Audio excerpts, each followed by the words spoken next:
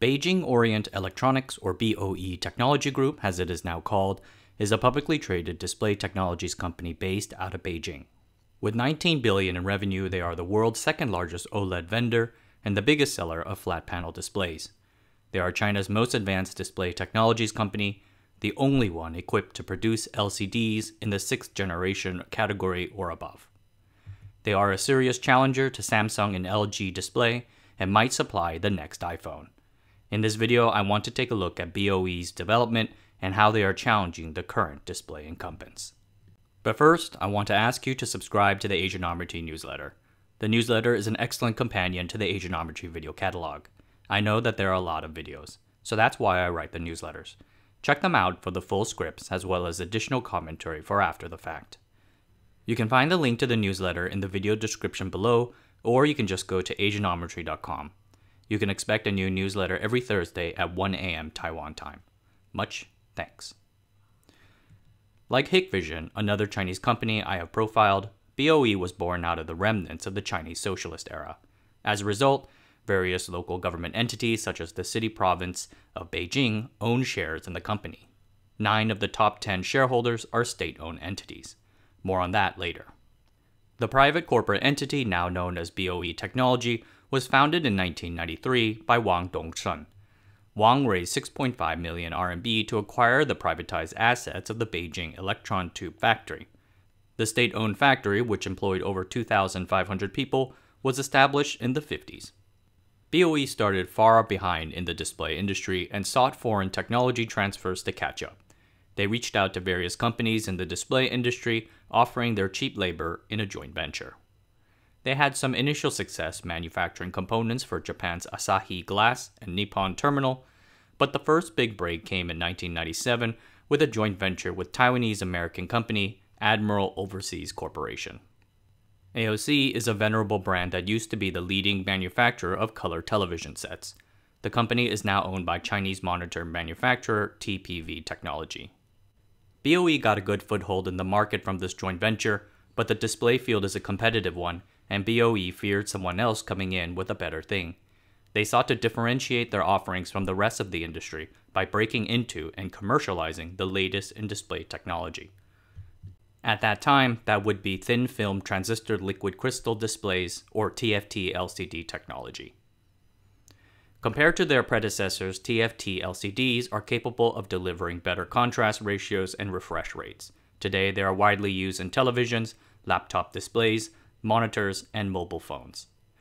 The Americans pioneered the technology at RCA and Westinghouse, but it was the Japanese and the South Koreans who were the first to commercialize it. Thus, they held first-mover advantage and their firms dominated the industry. Critically, patents for innovative, superior features cemented their manufacturing and product edges and kept out potential insurgents. The TFT LCD product is at its heart a semiconductor like those made by TSMC and Intel, which means being subjected to the same brutal up and down business cycles every 1.5 to 2 years that frequently overwhelm other semiconductor sectors. Building up supply capacity is extremely capital intensive and takes years of lead time, and margins are tight. BOE makes less than 15% gross margin. Vendors can easily swap out one display for another and thus constantly pit suppliers against one another on the basis of price and features. There always is another competitor willing to cut into your share, so accumulating scale, IP walls, and feature differentiation is crucial. Today, the industry is extremely mature, with multiple vendors all competing against one another. Many of these vendors, AU Optronics, LG Display, Samsung Display, Innolux, and Sharp, have quote-unquote big brothers backing their P&L, making the industry kind of like a tech proxy war. BOE's entry and rise would add another pair of sharp elbows into the market, but before that, they needed someone to open the door and let them in first. In 2001, such a lucky break came along.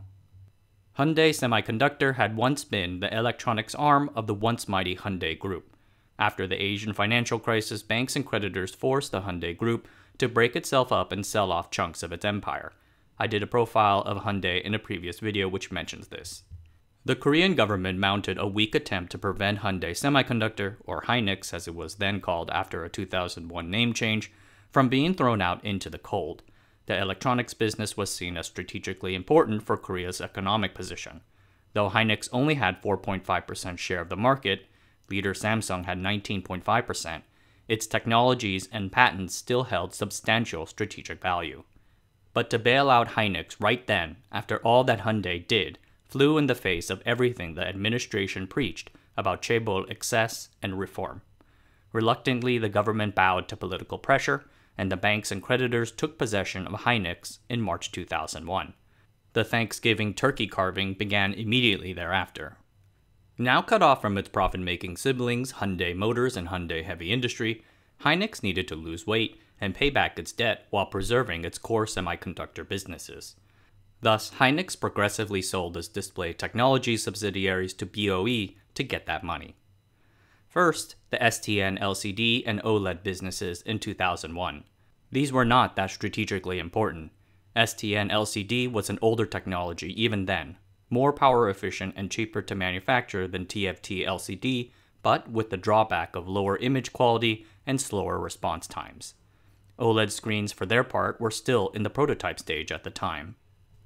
A year later, though, Hynix sold its valuable TFT LCD display arm to BOE for $350 million. Crucially, the sale included Hynix's comprehensive intellectual property and patents for its 4th and 5th generation TFT LCD technologies. Hynix had been doing TFT LCD research in the United States for years by then, so this was excellent stuff. These acquisitions, criticized at the time, would turn out to be a seminal moment in Chinese display technology history. A classic story of excellent timing.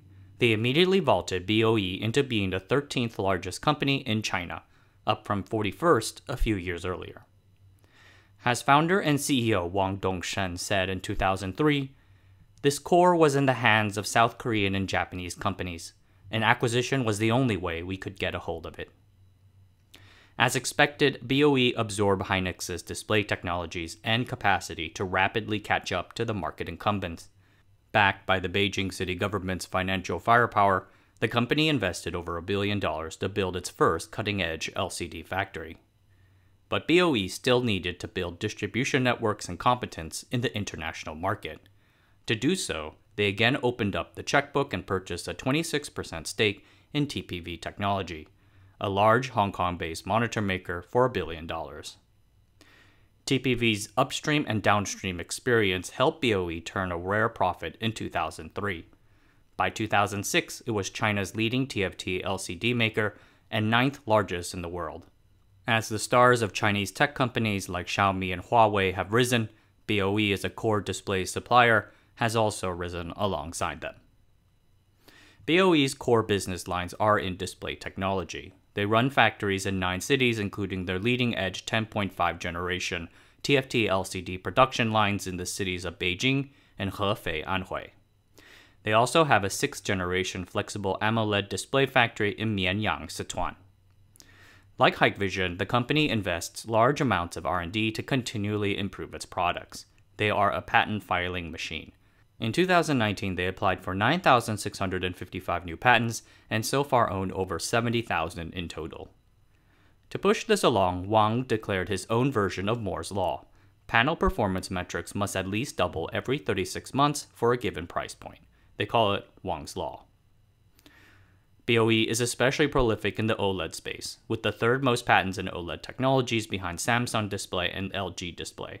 The whole ranking is dominated by East Asian companies, with early innovator Kodak the only American on the list. Their flexible AMOLED displays are second only to Samsung Display and recently appeared in Huawei's folding Mate X phone. The company is also making moves into the IoT and health spaces. IoT items like intelligent windows and smart TVs, it kinda makes sense. But medical? I know. It seems a little weird that a display company should expand into hospitals and medical research. Considering all this spending and the low gross margins, you might not be surprised to learn that BOE also produces a whole lot of losses. Remember when I said that 9 of the top 10 shareholders are state-owned entities? There's a reason for that, and that is 15 years of operating losses. From 2008 to 2012, BOE turned 5 consecutive years of annual losses. In 2019, the whole company turned a negative net loss of $181 million USD before quote-unquote exceptional gains and losses.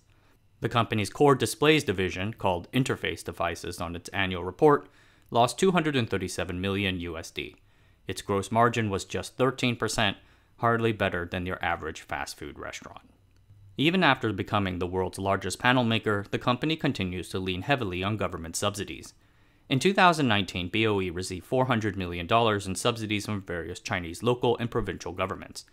Per Chinese sources, from 2010 to 2019, they took in over $1.7 billion of subsidies, constituting over 50% of their net profit during this period of time. In 2019, Wang Dongshan, BOE's founder, stepped down from his chairmanship. He founded BOE with the assets of a hopelessly backwards vacuum tube factory. He ended his tenure at BOE with over 60,000 employees and a company worth over $220 billion. BOE is certainly a semiconductor national champion to be proud of, but achieved this status only through a great deal of struggle. And it seems to me that the company is trying a whole lot of things in order to grow beyond its core TFT LCD business. They have bet a whole lot on OLED being that thing. While BOE has provided OLED panels for some of Huawei's flagship Mate phones, its market share still lags behind Samsung and LG Display. The same dynamics that kept BOE out of the TFT LCD market also apply to OLEDs. This is critical, as it seems inevitable that OLED will be the dominant display technology going forward. Perhaps that will change though, with the rumors that BOE's OLED screens have finally passed Apple's quality control checks. Joining the ranks of Apple's iPhone suppliers can help send the company forward towards getting the same type dominance in OLED panels that it now has in other display markets. Alright everyone, thanks for watching, that's it for now. If you want more content, you can like and subscribe to the channel. I would like it if you did. And remember to check out the Patreon if you want to help support the work that I do and watch any of the early access videos. Want to send me an email? Drop me a line at john@asianometry.com. I love getting letters from viewers. Until next time, I'll see you guys later.